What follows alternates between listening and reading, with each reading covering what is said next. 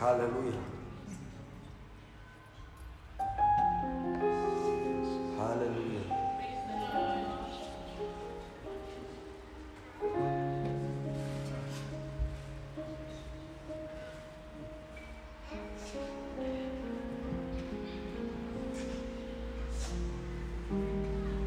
Hallelujah.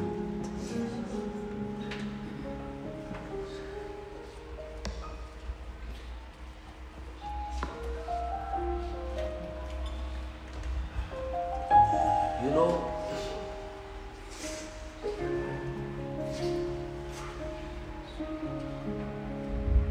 angels cannot cry. The four living creatures cannot cry. The elders do not cry. But the Bible says that He stores the tears of the righteous in a bottle as a remembrance and a memorial.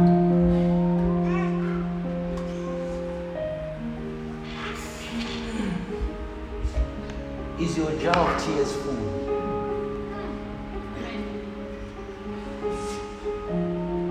Is your jar of tears full? Or is it still empty?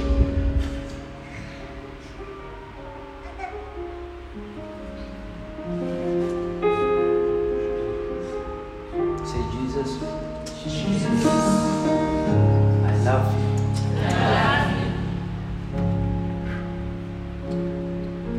Jesus,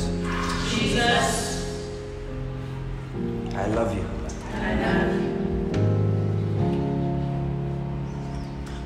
Put your emotions in there. Say, Jesus, I love you.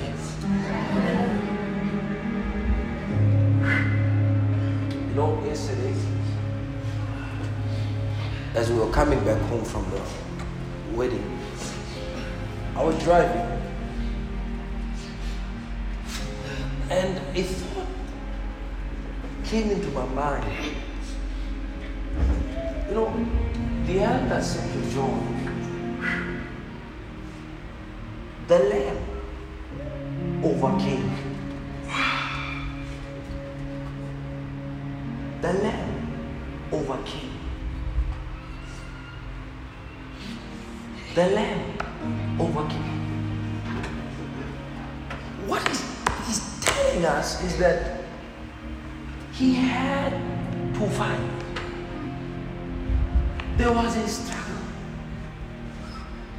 The God who became a man still had to struggle to overcome.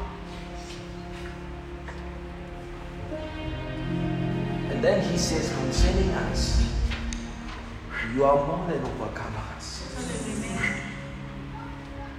It is not on the basis of what me and you have done. He says you have not yet resisted sin unto bloodshed, nor endured the pain of the cross. He says, but there is one who did so. And on his account, we are more than conquerors. There is nothing more we need to overcome that he has not already overcame. He resisted sin, that through his obedience we might be counted in the fold of God. If I were to ever step into the throne of God today, God will not look at me as somebody who's still trying to do. The work of Jesus gave God new eyes. There is no other way he can see you and me except through Jesus Christ. He is the glasses through which God sees all living things. God was in Jesus Christ, not imputing the world against their sins, but reconciling the world to Christ. While we were yet enemies of God, he loved us and sent his own son. And I kept saying to the guy, Jesus is real. He is real. He is real. He is real.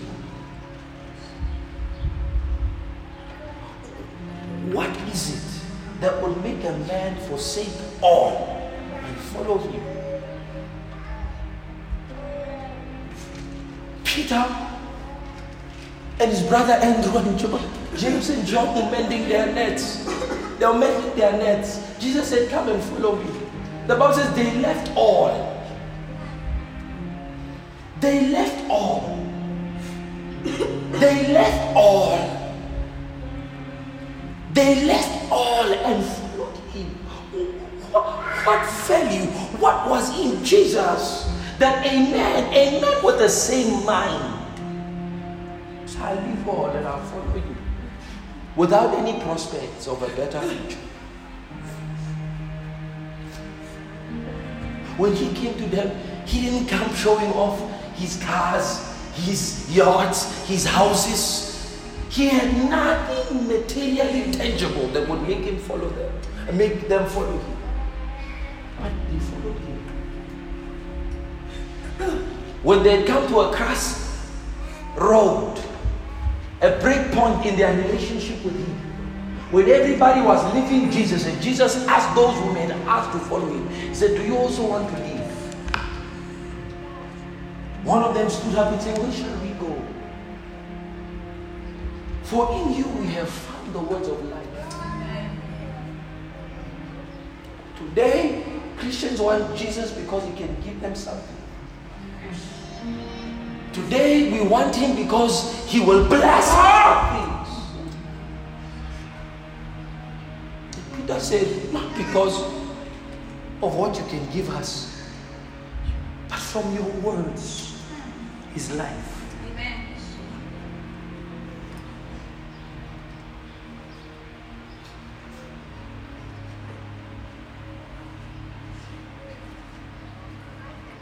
One man, Judas, gave Jesus a value. He said he's worth 30 pieces of silver. He valued him to be worth 30 pieces. Jesus, 30 pieces of silver. Jesus. In your life today, how much are you selling it for? What is his worth in your life? What is his value in your life? So when we say tell him you love him, he said, he that is forgiven much, loveth much. He said, Simon, I came into your house, you did not give me water. I came into your house, you did not wash my feet. But this woman, whose sins are greater than yours, washed my feet with her very own hair. He says, therefore he that loveth much, he that is forgiven much, shall love much. The extent of your love for Jesus Christ will be measured by how much you value his forgiveness in your life. Some of us know without him,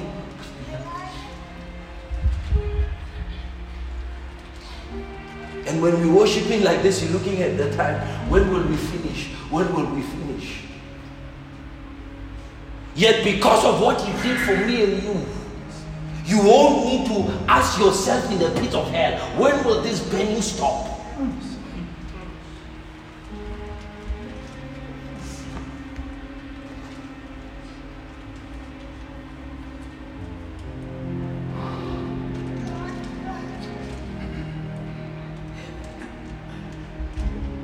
I will worship him until I find him. I will pray until I find him. I will seek him until I find him. Forget my conveniences, my preferences. Jesus is what my heart yearns for. Sometimes our hearts try to tell us that we want Jesus, but our minds, because of its corruption and inclination to pollution, tells us we don't need him. Yet you know inside you that you need him.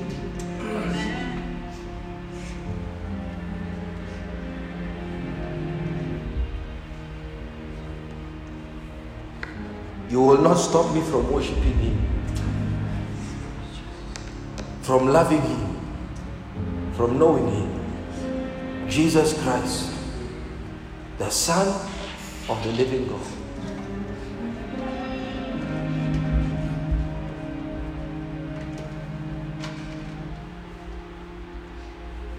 I am not sure that I will do His perfect will. But every day I try and try to please Him, to love Him, to understand His ways, to know His will.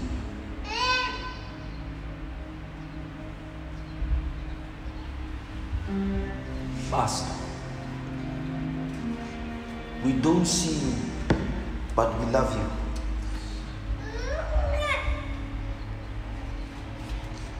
Our spirits tell us You are real, so we believe it.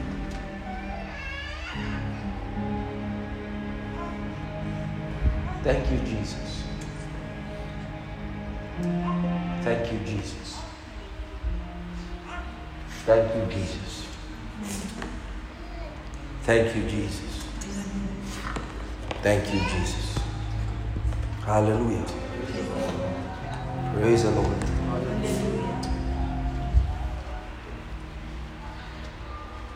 Romans chapter 1.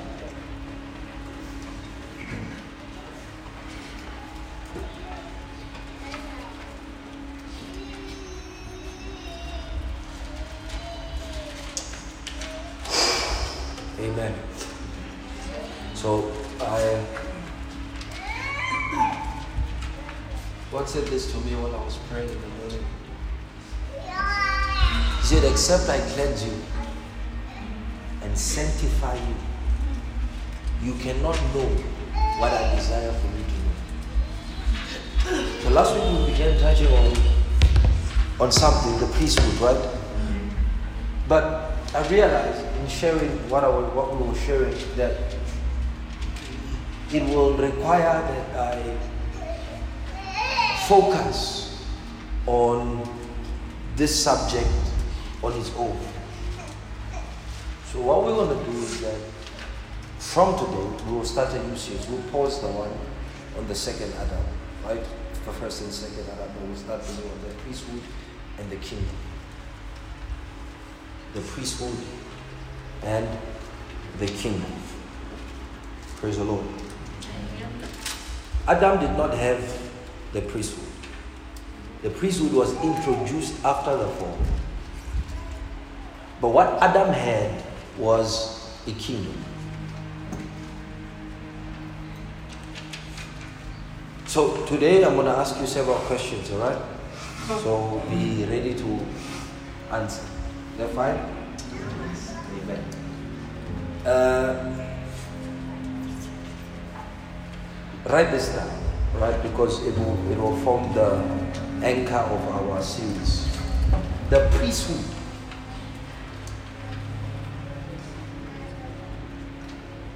The priesthood is the greatest system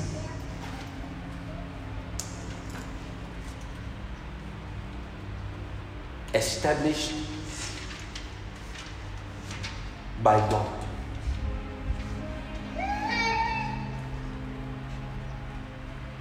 Hallelujah. The priesthood is the greatest system established by God. I've been trying for, I think, 3 years now. 3 years, yes, 3 years, around 3 years to teach this particular series, but I couldn't teach it because we needed to get to a certain point in our spirituality, and also on a personal level, certain things the Spirit of God needed to bring me into to mature and season my understanding of this thing. But I say to you that the priesthood is the greatest system that God has ever established. So we'll explain what the priesthood is, right? But it is the greatest system that God has ever established. Every other thing hangs on the integrity of the priesthood.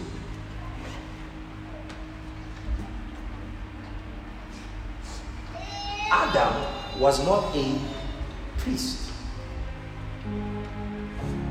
He was not a priest. He was born a king. He said, let them have dominion. Now, who can tell me which in all the Bible, which of the kingdoms that were in the Bible that had the greatest and longest reign? Whose kingdom in the Bible was the greatest? Solomon, yes.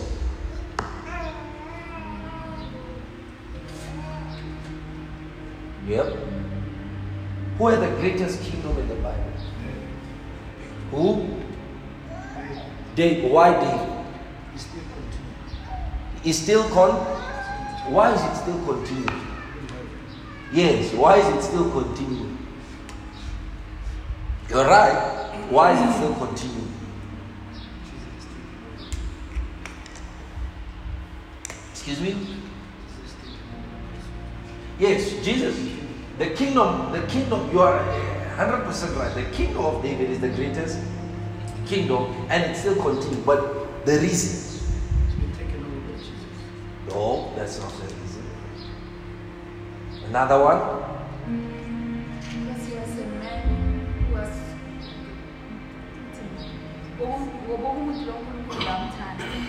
Okay, yes. Yes. David is the only king. The only king. David. Look at me.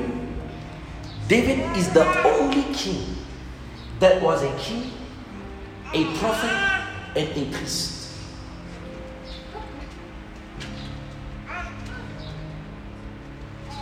Now, Mr. Bali said, Jesus took over his throne. Right? So, that tells us that the design of the dominion of Christ should have been according to the similitude of a kingdom that existed in time, that not only had the kingship but provided the prophetic, but was also a real manifestation of the priesthood. So David was a king, priest, prophet.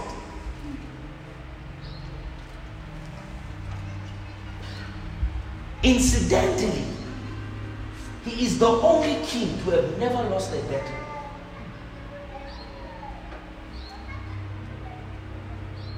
David never lost a battle. He had never gone to war and lost. Follow. Now there were other kings in the Bible who went to war and lost. David is the only king without the ark.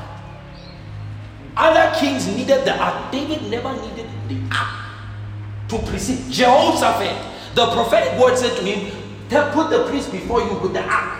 Not David.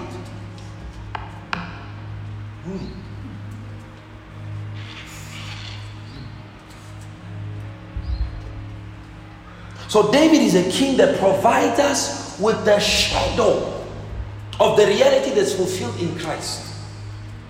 That no kingdom is as strong as the priesthood it establishes. So David prevailed because the priesthood was his number one office. One thing I have desired of the Lord, and that will I seek, that I may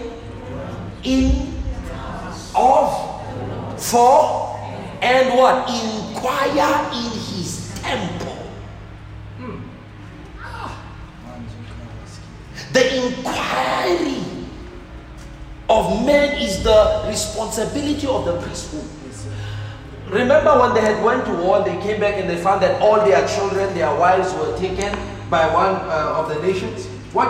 And everybody wanted to stone David. And the Bible said David encouraged himself in the Lord. And then the Bible says David did something. He took what? He took the Urim and the Thummim that were in the ephod. He took the ephod and did what? And went to go inquire of the Lord and ask, shall I go? And will they be handed into my hands? God said, go. Into your hands I've delivered them.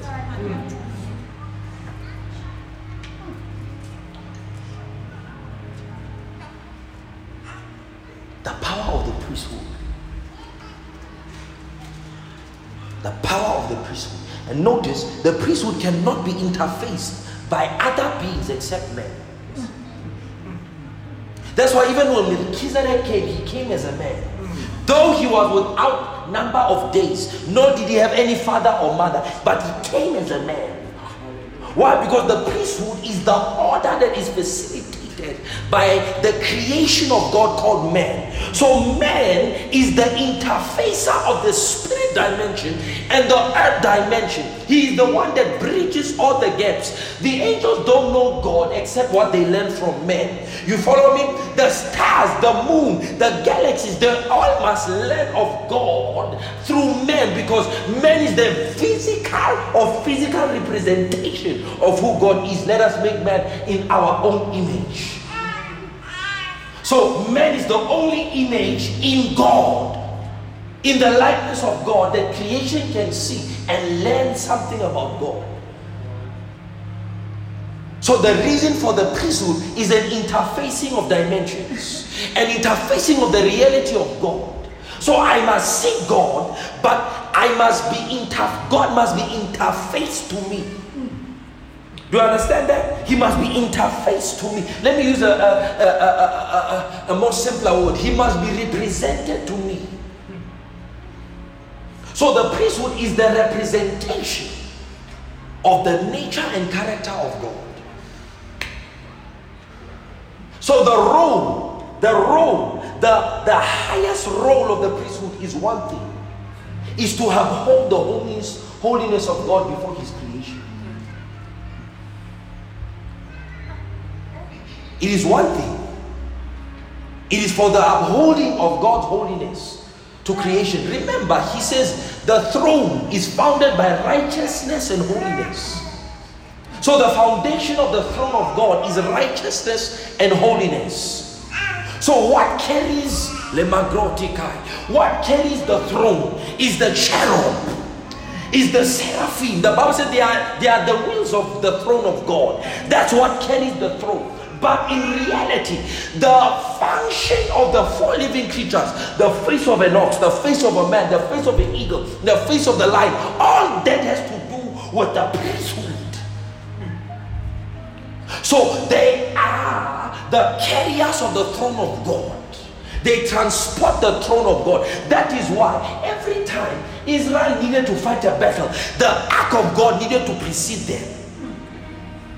Because their primary duty was to what? Was to promote and exalt and represent God's holiness. So when they carried the ark before the enemies of the Lord, it was the holiness of God, the integrity of God that was before them. When David tried to bring back the ark into Jerusalem, what happened? He put the cart into what? Into oxen. And the Bible says the anger of the Lord rose against those who transported it. Because from the beginning, David discovered later, it was not so. The priest was supposed to bear the ark.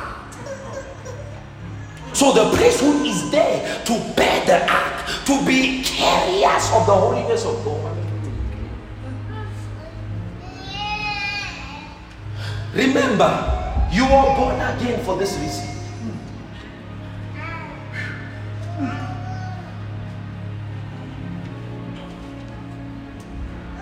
Romans chapter 1.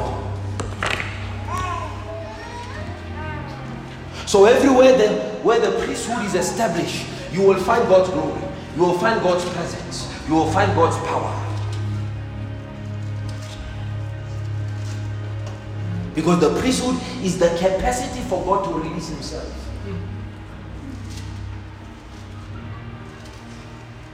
So why does it exist? To exalt the holiness of God. Is that important? I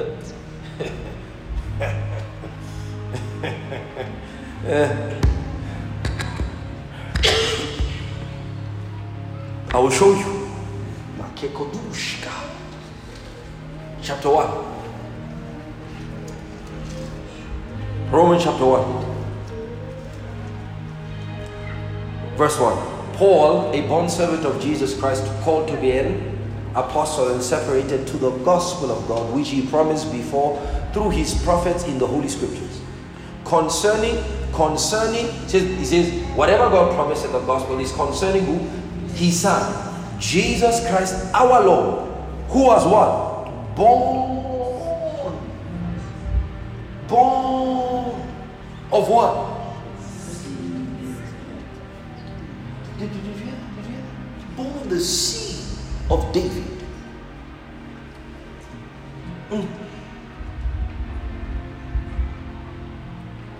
Do you see that? Born of what?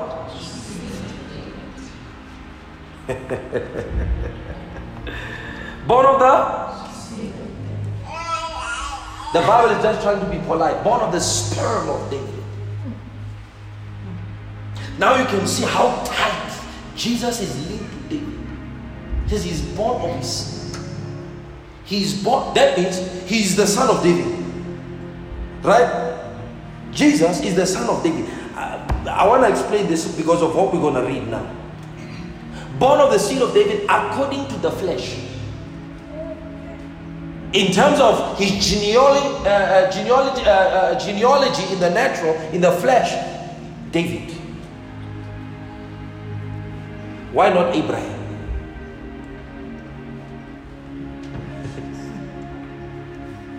Is not Abraham the father of all the Jewish people? Yes, even the father of David, right? But why is it he begins his origin from David, not Abraham? It says according to the flesh, not Abraham, David. According, right? And then listen to this. Listen to this. And what? And what? And what? Ordained. Declared. To decree to be the Son of God. According to the flesh is according to the seed of David. But he is declared what? The Son of God with power. The Son of God would declare the Son of God with power. Hikotea. Declared the Son of God with power. Who declared him so? God, right? Papa God, right? According to the Spirit of holiness. It was this operation of the Spirit of holiness that declared Jesus to be a Son of God. So except through the operation of the Spirit of holiness, that declaration could not be pronounced upon him. So it was the Spirit of what? Of holiness that was involved in the ordaining of the Son of God. Remember, Jesus Christ was only He was only the Son of God after he became flesh. Yes. Yes. John chapter 1.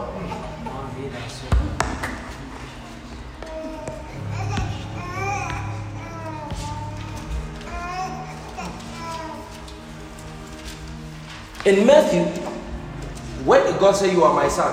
When he was born. So it will tell you something. If he says you are my son, up until that point he was still the son of Joseph according to the lineage of David.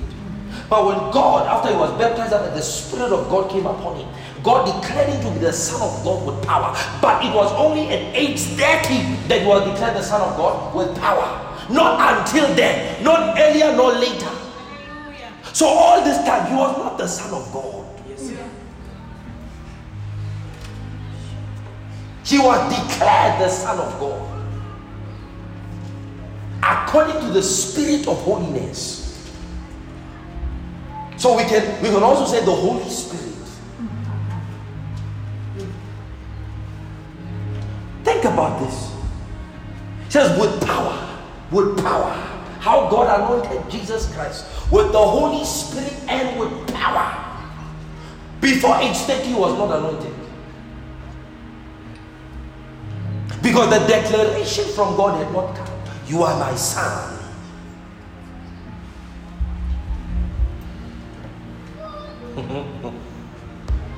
Are you there? John. No, Jesus was always the Son of God. We are Pumpa. Oh yeah? Yeah, we're dreaming. Let's read this thing. Verse 14. Verse 15, please. Verse 15, everybody. Verse 14. The Son of God became flesh. Yeah? Who?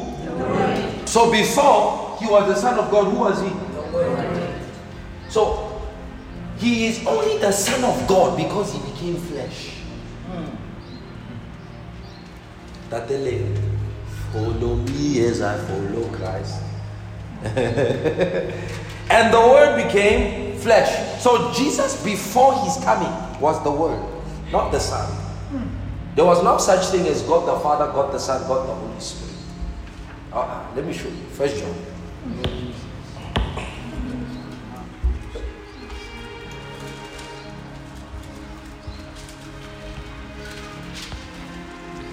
In Holy Rudali. Amen. Verse number 7.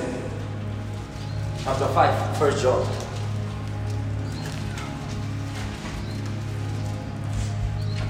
Chapter 5, verse 7, please read. In where? There are three that bear witness. Where? Heaven. Remember, heaven is a place before no time, no space, no dimension. So it is not, he's not referring to the time when Jesus was. So he says there are three that bear witness in heaven. Who? The Father. Why didn't John say the Son? Because in chapter 1 he spoke about the Son. Who does he say here? Because it is before what? It is before he's becoming flesh. So he says in heaven there are three that bear witness. The Father, the Son, and the Holy Spirit. This is the Trinity, right or wrong? Right or wrong? It's the Trinity, right? Why is it? It is not Father, Son, and Holy Spirit.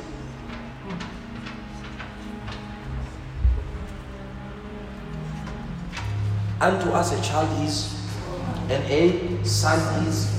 His name shall be called after he becomes a son, not when he's a child. And when did he become a son? When he was declared to be the Son of God with power by the Spirit of holiness. So his ordination, his coronation into the dominion that comes with being the Son of God came at age 30. The child is born. But the child must be what? The son must be what? Is the son that's given to the world, not the child. And it's the name of the son, not the name of the child. The name of the child is Emmanuel. When you see the child, oh, God is with us. But God is not doing anything. But it is the name of the Son, who is the what? Eternal Father, mighty God, Prince of Peace, that we see. So I'm just trying to show you that Jesus, before he became flesh, there was no such thing as the Son of God known in heaven.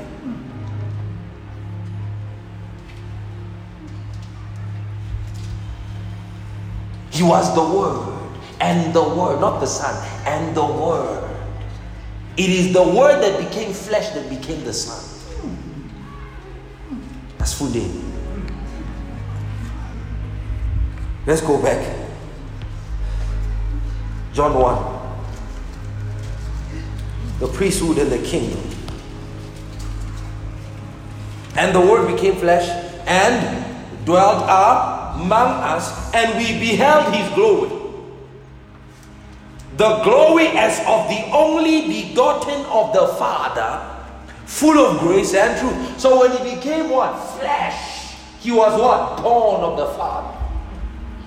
So that's when God gave birth to Jesus, the only begotten of the Father. So when he was declared the Son of God with power according to the Spirit of holiness, what is he really saying to us? Is he saying that it is because the Holy Spirit came upon him? Is he saying that it's because the Spirit of holiness was working that God says, you are my son? It tells us there is something much more that was taking place in the Jordan than what we are reading. Because what we are reading is that he gets there, he is baptized, he comes out, the Holy Spirit comes, the voice comes, he's in the wilderness. But Romans 1 is telling us there's something deeper is going on there.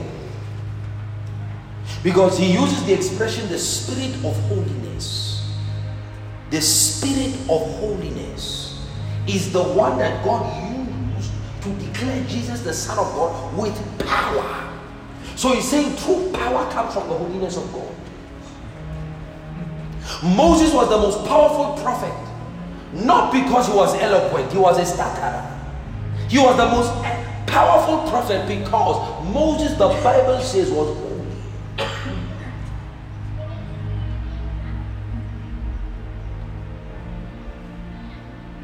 So there was something about the life of Jesus up until 30 years that is veiled from the scriptures but revealed in the spirit when you walk with the Lord. It is that Jesus, in his time from 1 year to 30 years, the Lord was training him in holiness. He was a Nazarene, true or false? What was the requirement for the Nazarenes? You will not cut your hair. You will not what? Drink wine. Right? That was the protocol for being a Nazarene. But the highest expression of being a Nazarene was that you would be separated unto God. So Jesus was a Nazarene from birth. And because of that, he was separated unto God from birth. There are certain things he could not do because he was separated unto God. When others were doing other things, Jesus was separated.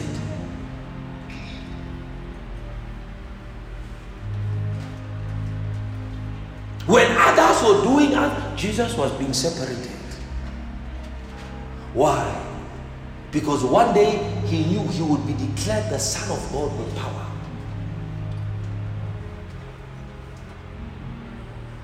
With power. So he's declared the Son of God with power by the Spirit of holiness. When John said, I'm the one that's supposed to be baptized, but Jesus said, no, suffer it so.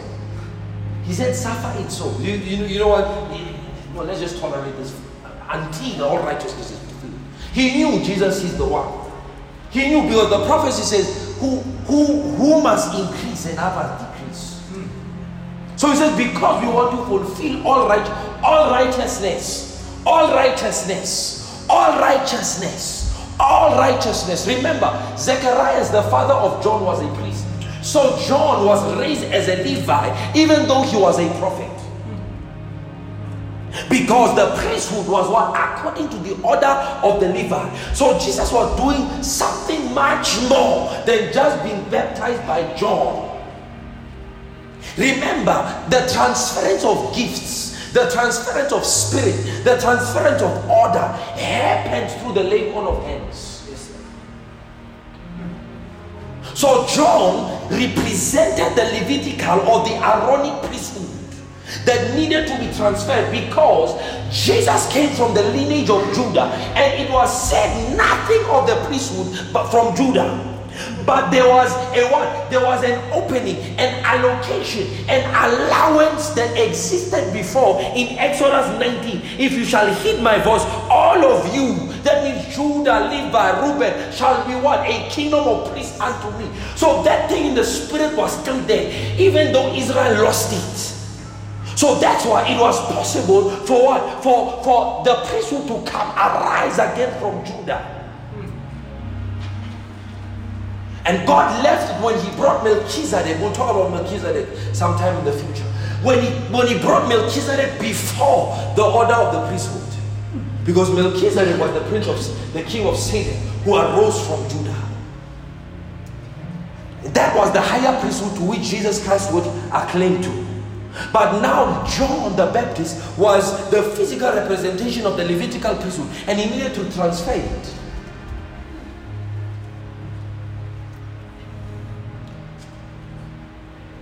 So you cannot transfer priesthood in the presence of filth, because the priesthood is the custodian of holiness.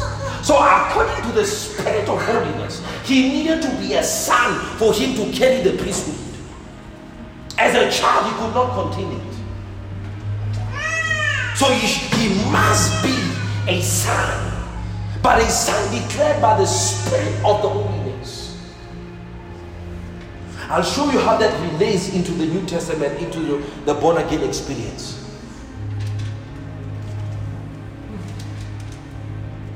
Holiness, without which no one can see the Lord. So this tells us something, that in the years leading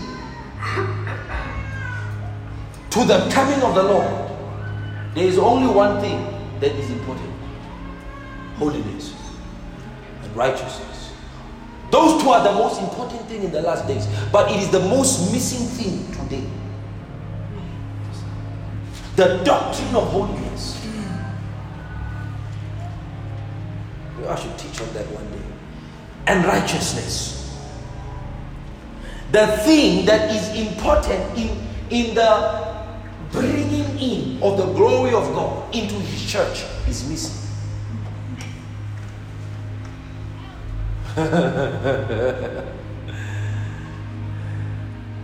So we have a pseudo priesthood that carries or has the form of godliness, but no power. Because power is brought, siphoned by what? Is sourced from the spirit of holiness. So you cannot say that you are a minister of God and have power but don't walk in holiness. What is holiness?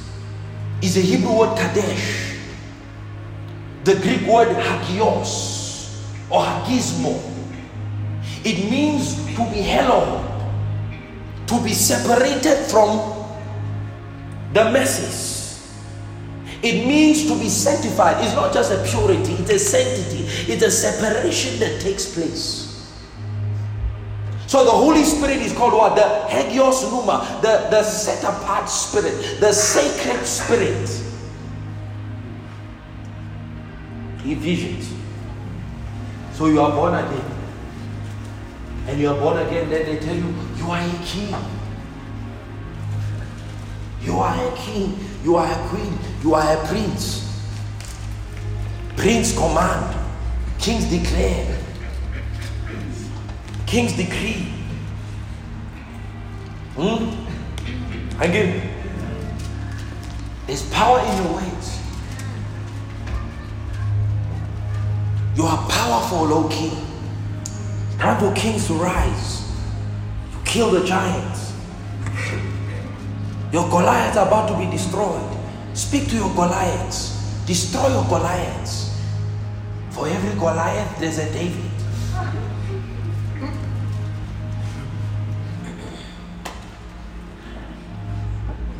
This is a generation where the Lord is raising the Davids to slay the giants. The giants are falling. Come on, prophesy. The giants are falling. The giants of poverty, the giants of sickness, the giants are falling. Davids are rising.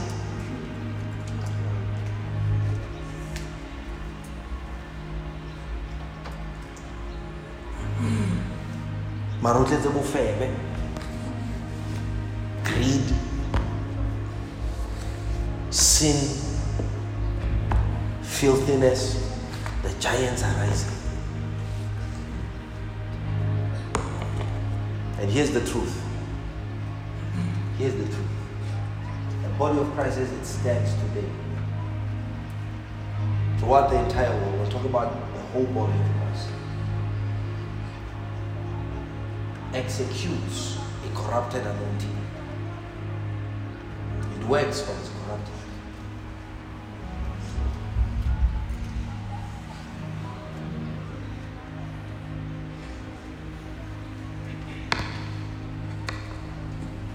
We are still corrupted, polluted, diluted, deconcentrated. Why? It is holiness that is the concentration of power. Holiness, righteousness. Your spirit doesn't come alive until these two attributes in your life are exalted. Zokombe Babylon. Ephesians chapter 4. Magezoshta.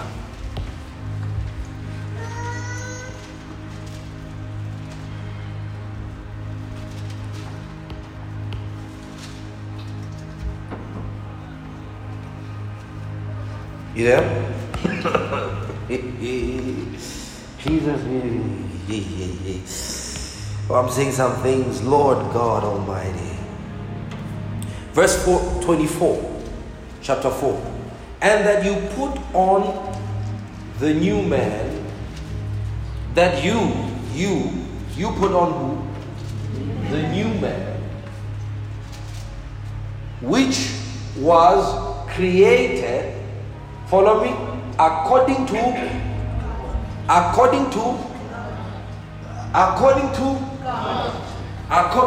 we will dissect this born again thing, this Christian thing, which is created according to the new man that you must put on is created according to God. That means God is the form to which this new man comes.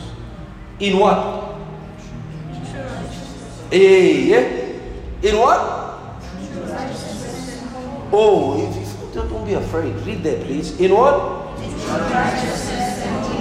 Wait. He says the new man is created according to God in what?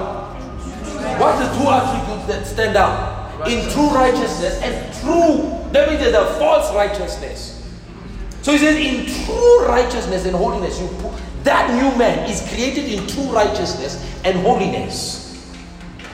So the spirit that you have is according to true righteousness and holiness. So you don't come into the reality of Christianity until true righteousness and holiness in your life are unfolded. But I pray, I attend church, I worship. You are doing all the right things but with the wrong spirit.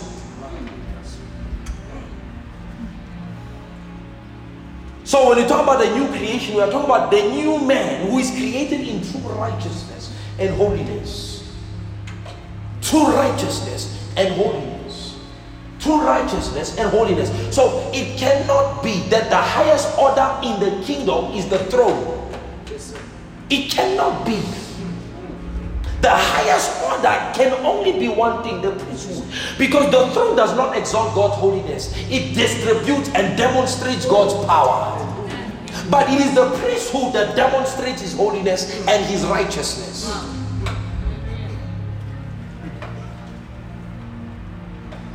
So David is lasting up until today. He says, I will rebuild. Remember what God said in Acts? He says, I will rebuild the temple of David.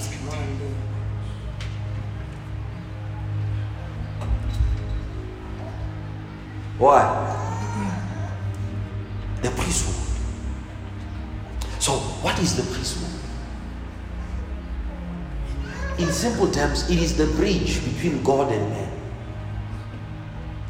It is an order established by God to cater for the things of God and the things of man.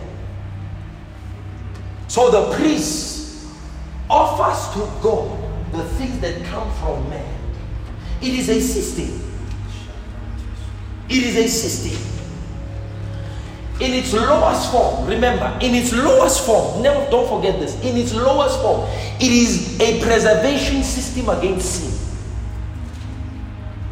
So we see God the priest in the garden, When God now slays a sheep, and from the sheep take the skin and put it on heaven to cover their nakedness, because they use figs. So before God could take them out of the garden, he showed them something, that you must cover your nakedness at all times with what? With skin, with blood. Because that is the only thing that can atone for your sin and to momentarily stay my judgment. So God is the first priest in the garden, because he is the one that killed for Adam. He killed a sheep in the garden to cover their nakedness. Because if they had went out with figs, God would have killed them.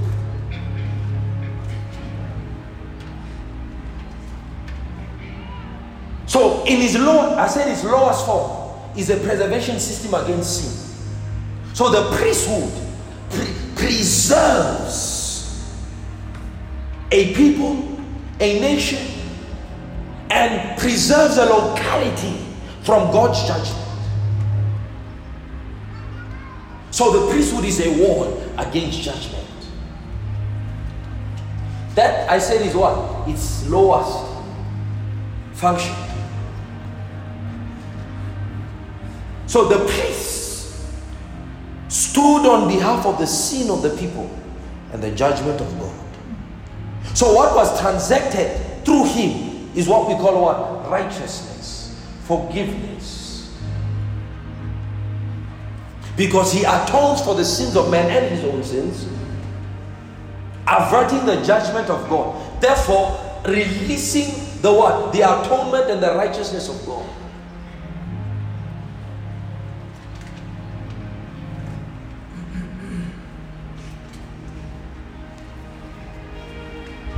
Hallelujah.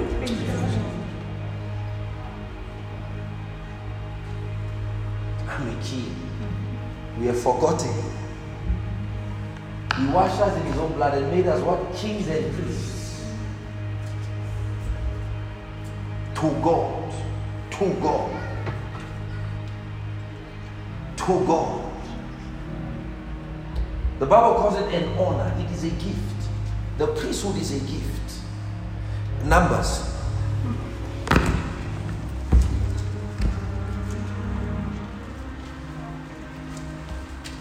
Chapter 17.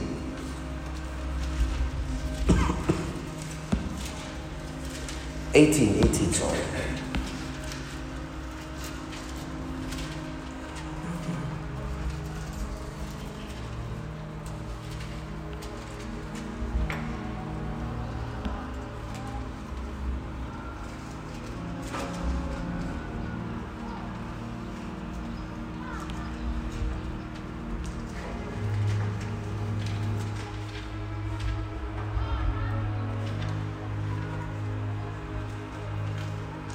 You there?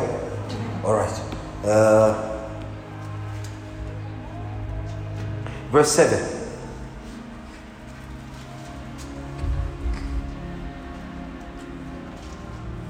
Let's read from verse 5. And you shall attend to the duties of the sanctuaries. He's talking to Aaron.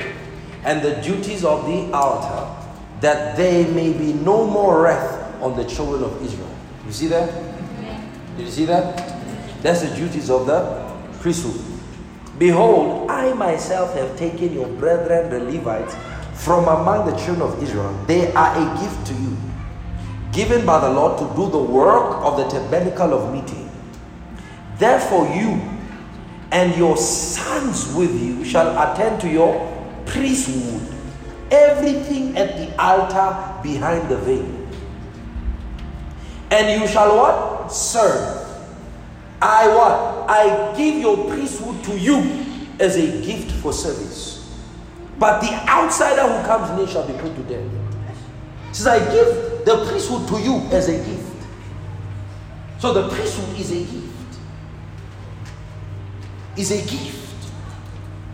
Do you understand that? Just like the fivefold ministry are gifts.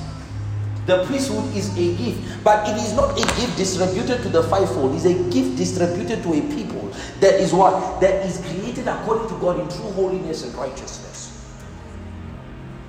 So the only way to exercise this gift is through one way: holiness and righteousness.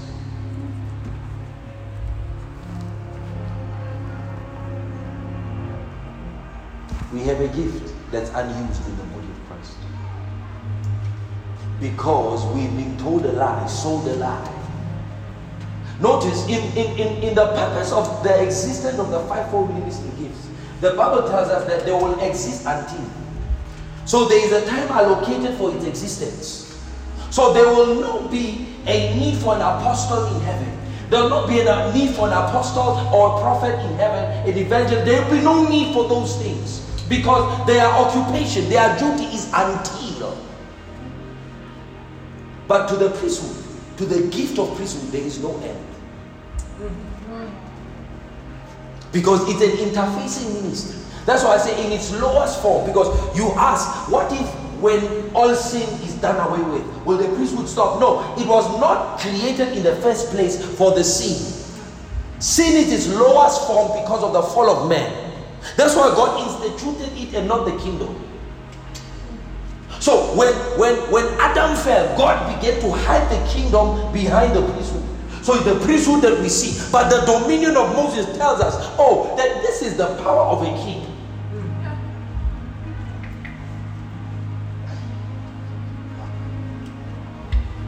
So the lie we've been sold is that it is the responsibility of the fivefold ministry gifts to stand in the gift of the priesthood.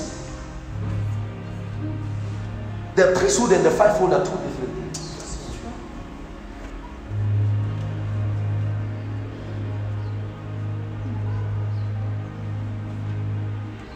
That's why Jesus could be anything, from apostle to pastor. Why? He was a priest. Hebrews chapter 5.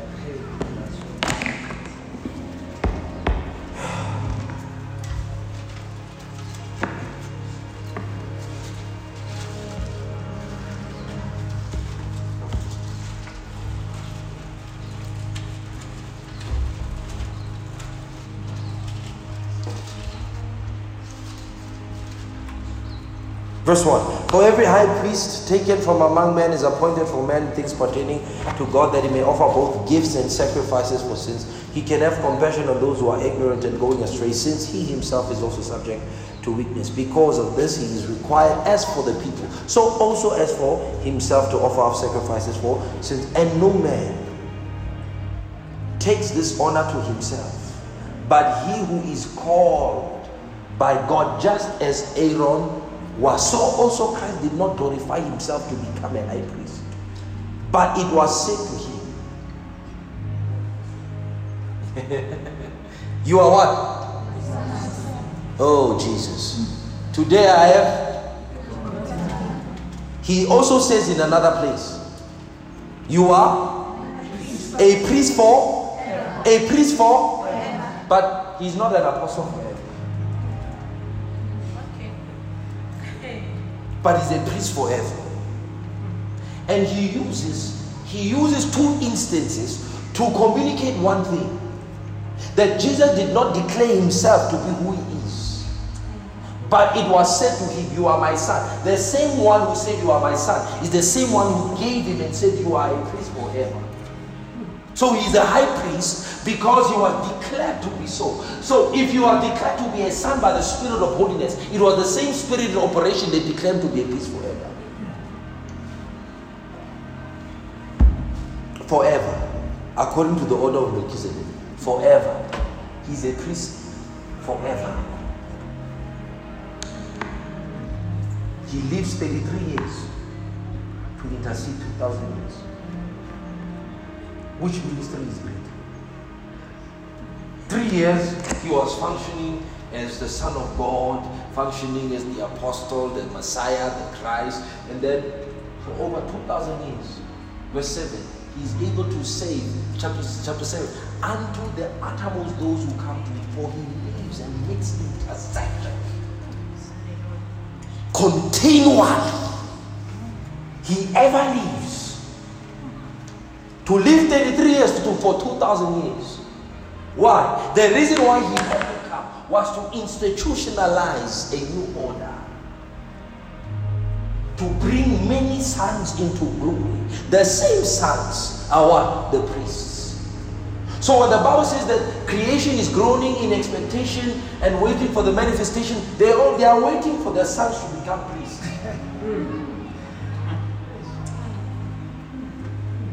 It is not kingship that will make us terrorize this earth. It is priesthood. Adam fell in kingship. So God knew that the likelihood of us also falling in kingship is very high. So he says, let me give them the higher order, the priesthood. So creation is waiting for the sons to become priests. But the sons are too busy wanting to become kings. That's why the body of Christ is polluted with all this juggernaut nonsense. Confess is yours. And you spend all your days, is mine in the name. Is mine in the name of Jesus. Is mine. It's a system that Satan uses to make you forfeit your priesthood duties. Because as a priest, your own is to offer up sacrifices and gifts unto God. It is his duty to bless you. He said, you shall not have any portion with these ones. I am your portion.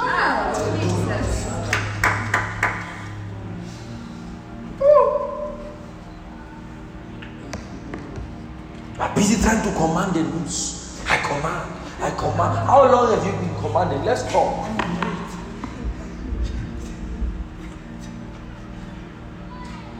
How long have you been commanding? How long have you been confessing? There is power in the word of a king. He declared the Son with power, according to what? The Spirit of holiness. The same Spirit that works in the priesthood. Aaron was required to be more holier. Listen, you cannot be more righteous than you are, but you can be more holy or less holy. Holiness has degrees. Holiness is measured.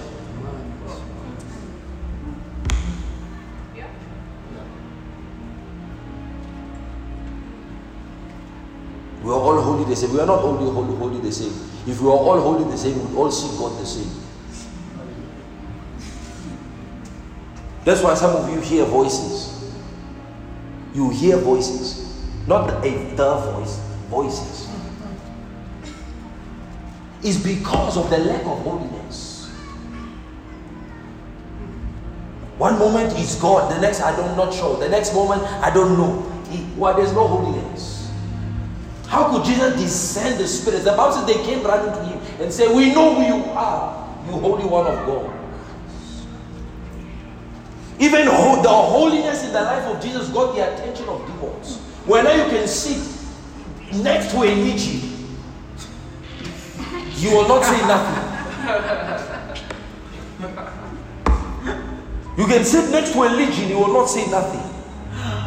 When Legion saw Jesus from the tomb, he knew that there was somebody coming. I have never sensed this presence before. I have never sensed this purity before. I have never sensed this cleanness before. The man came running. The Bible says the man had a legion. Bowed. It was the man that bowed down to Jesus. Not the legions. The man. It says he bowed down and worshipped him.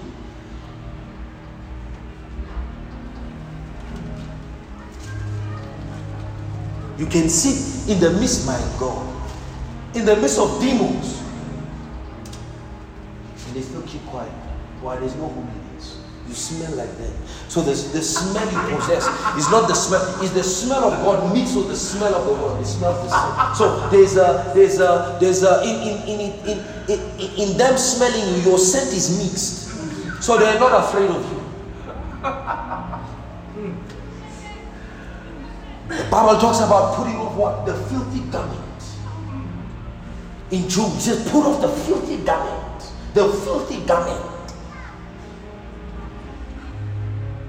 Some of us are like Joshua the high priest. We are standing before God with filthy garments. That's why Satan is unable to stand beside you and accuse you.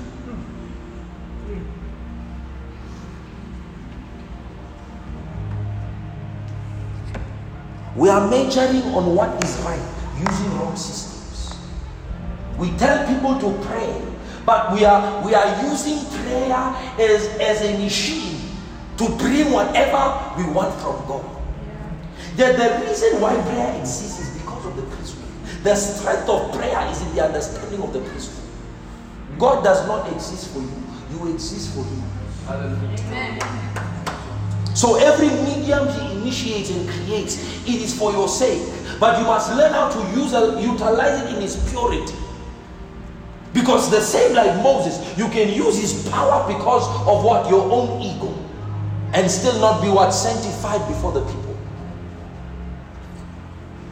So the challenge in the latter days is to get to a point in our understanding and concept of the Word of God and who we really are and what we must really do, and bring it all into one and realize that God is looking for one thing, that the only thing that will make you part of the bride is one, that you may be washed by the cleansing of the water of the Word without any wrinkle or spot. That thing is holiness. That thing is righteousness. So when we say God is building His church by His Spirit, it is the Holy Spirit that is in it. Holy Spirit, not filthy spirit. Holy Spirit, they are unclean spirits, but it is Holy Spirit that builds His church. So if Holy Spirit is the one building His church, your spirit must also be holy. So we are filthy spirits trying to relate to a Holy Spirit. Can your spirit be filthy? I was.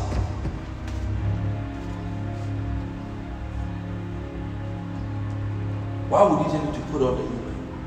Actually, let me show you. Let me show you. Let me show you. Dear Jesus. 1 Corinthians.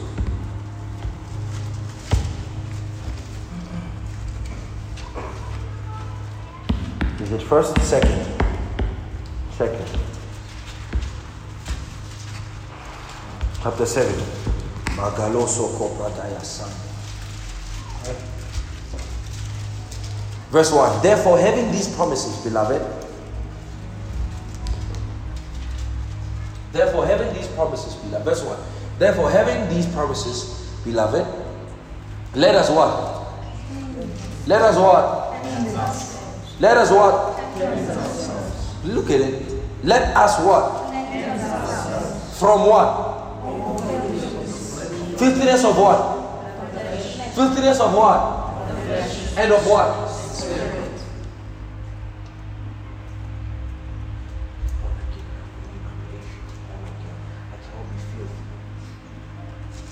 Our Holy Ghost says, cleanse yourself from what? Filthiness of the flesh. And there's filthiness of the flesh. There's filthiness of what? Spirit. Pride is the filthiness of the spirit. Anger, unforgiveness, those are filthiness of this malice, filthiness of the spirit. Lying is a filthiness. And I want to tell you something, you who like lying.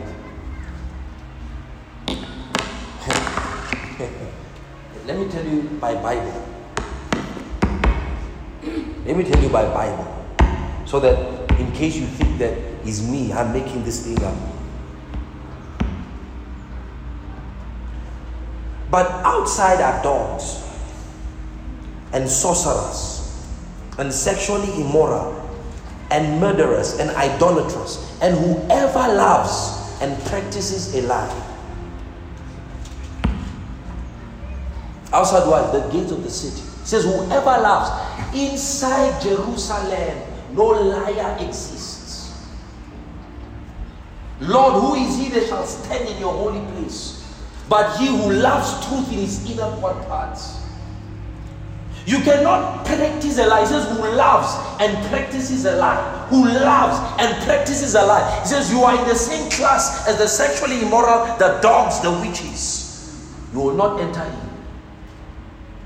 Listen, the Bible says, since you have come unto Christ, do not lie to one another.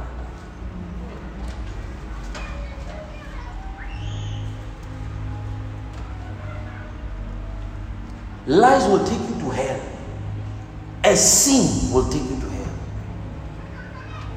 Because when you lie, the Bible says, let every man be a lie, let God be true. You are opposing God, because the Bible says Satan from the beginning was what? A liar. So you are emulating the character of Satan. How can you expect to enter heaven?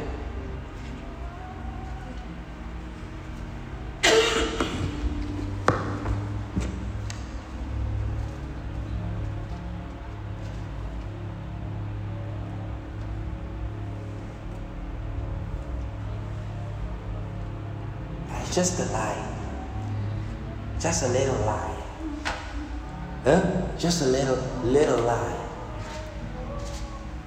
That you will be shocked if you ever die. Some of you think you contract diseases through viruses in the cold. No, I was exposed to the cold, that's why. Some of it is the amalgamation of your lives. Wait, you don't know what diseases you are contracting in the spirit through lying. He says lying is a spirit. He says from the beginning he's a liar. He is a liar from the beginning. Satan was a liar from the beginning. So every time you lie, what are you doing? You are attracting that spirit.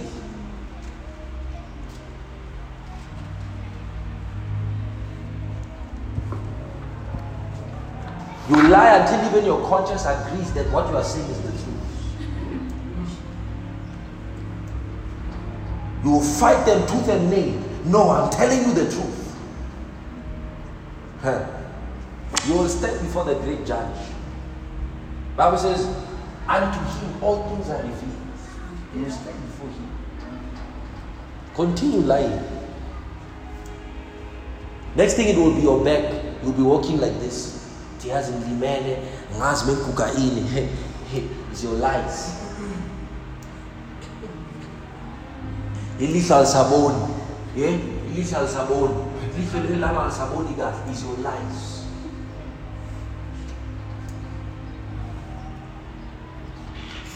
Wamakala, your hearing is deteriorating by the day. Last year, Zokono Utra no Tanzor, lies. That's what's destroying you. It says, confess your faults to one another, then you may be healed. So if you don't, if you wrong me or I wrong you, and don't come back to say, I wronged you, I was at fault. What are you doing? You are causing whatever it is that will harm you to progress and continue.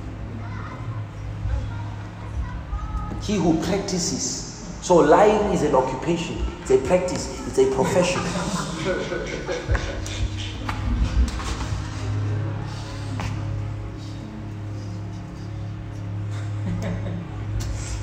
You know what's the reasoning? Habayitimus.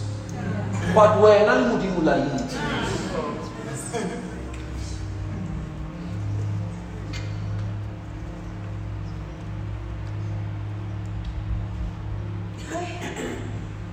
Kiabotsa no utokra arthritis. Utloya one day go hospital. Oh, matsoha ba le cramp about arthritis, and it's not arthritis, it's the spirit.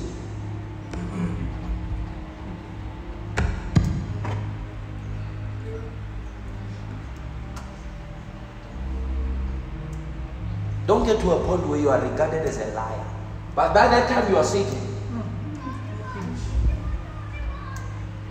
By the time say you are a liar, that means this thing is in you, is with you. You are it.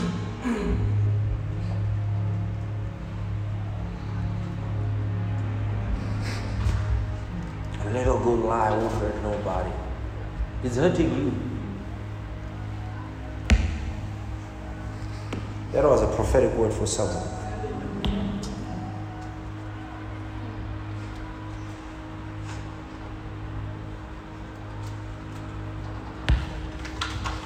Amen. Let's stand up and pray.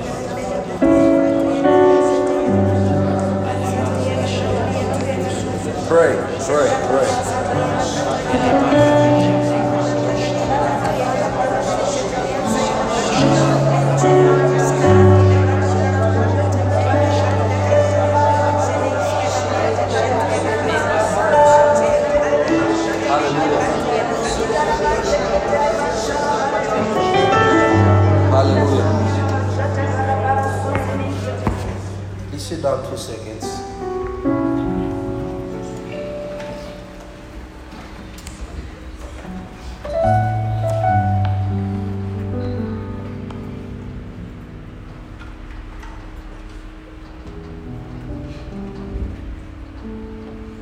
Let me admonish you with something, alright?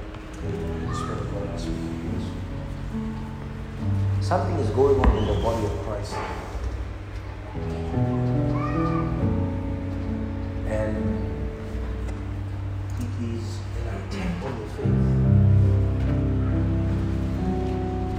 It is an attack on your faith.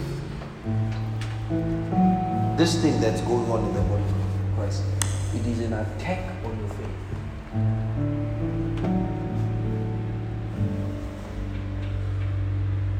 For it started increasing this year.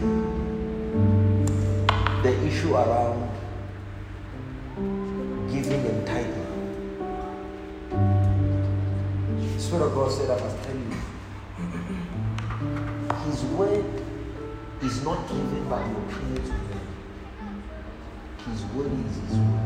And you see this thing that has been going on, many ministers starting now to have different opinions about whether Christians should tithe and offer, or why, and this and that, or this or that. There's a spirit behind it.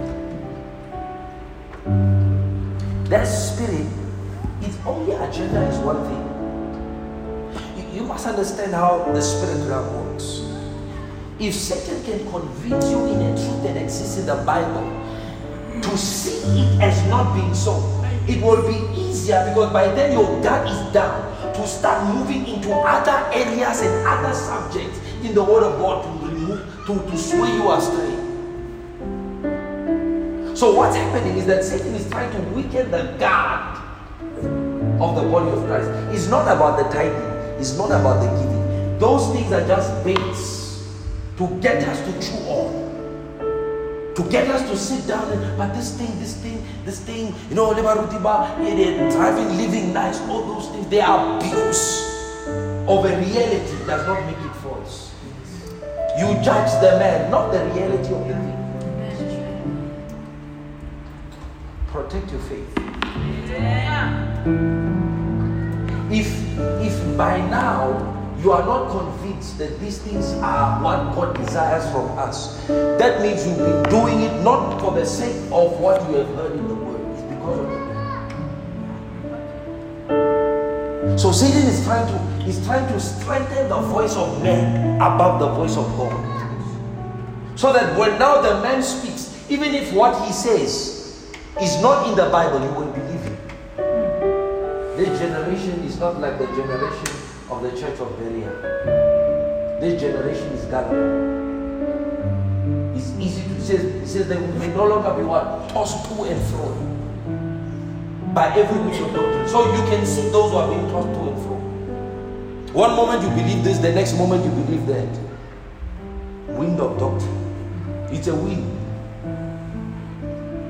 So be careful not to mistake the opinion of man for the reality and the truth of God's word. If you have questions that burn you, study the word of God for yourself. Go to God and say, God, open my eyes and help me understand these things. And you read the Bible. You read the Bible. Because that's where your answers will come from. If the Bible does not convince you, brothers and sisters, you are sunk. If the words of man sway you more than the word of God, you are sunk. You are sunk. So protect your faith. Are you listening to me? Protected. And what we are seeing is just a foretaste of what's coming. There are many other things Satan will try to do. So this year has been a very tough year for the body of Christ. A very tough year.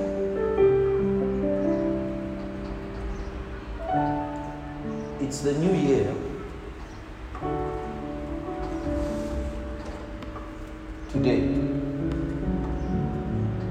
Hebrews, Jews are celebrating the Rosh Hashanah. It's a new year. So it's the year 5780. New year.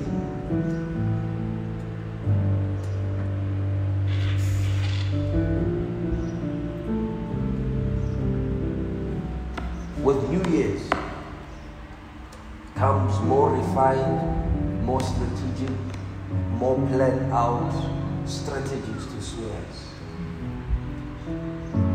Here's what I believe. Here's what I believe. Jesus is coming back very soon. I used to think that it's probably between 2050 and 2060. But it's coming way sooner than that. I look through all the signs the Bible lists. Every one of them has taken place. Except 7, which will take place in the next few years. Our own brothers and sisters. Jesus says, if you've enjoyed till the end, you will be saved. The most important asset you have today is your faith. Your faith in God, your faith in Jesus, your faith in His Word. Your faith. Don't let anything, anyone derail you from that. Because if you lose your faith, you lose your anchor. Hold on to your faith. I listen to you. Faith that is based on the Word of God. Hold on to it. Amen? It's all about your faith. Protected, defended by all means. Alright? Yes. Let's never get to a point where the men that serve God become bigger than the word that they should serve. Let's never get to that point where even we become bigger than the word of God. Hallelujah. Let's all stand on our feet.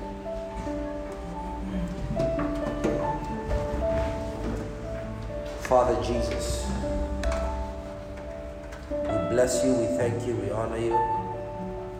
You are helping us by your Spirit and teaching us the things that are necessary for us to know and understand and live by. Your Spirit whom you have given us, we ask that He continually helps us in achieving the desires and the objectives to which you've called us into. To live a life that is pleasing unto you and bearing fruit that accords with righteousness. Help us understand reality. Help us walk in reality. And help us discover it in our lives by the Spirit of truth. In Jesus' mighty name, Lord, we pray. Amen. Hallelujah. Praise God. We're going to give now, right? Thank you all for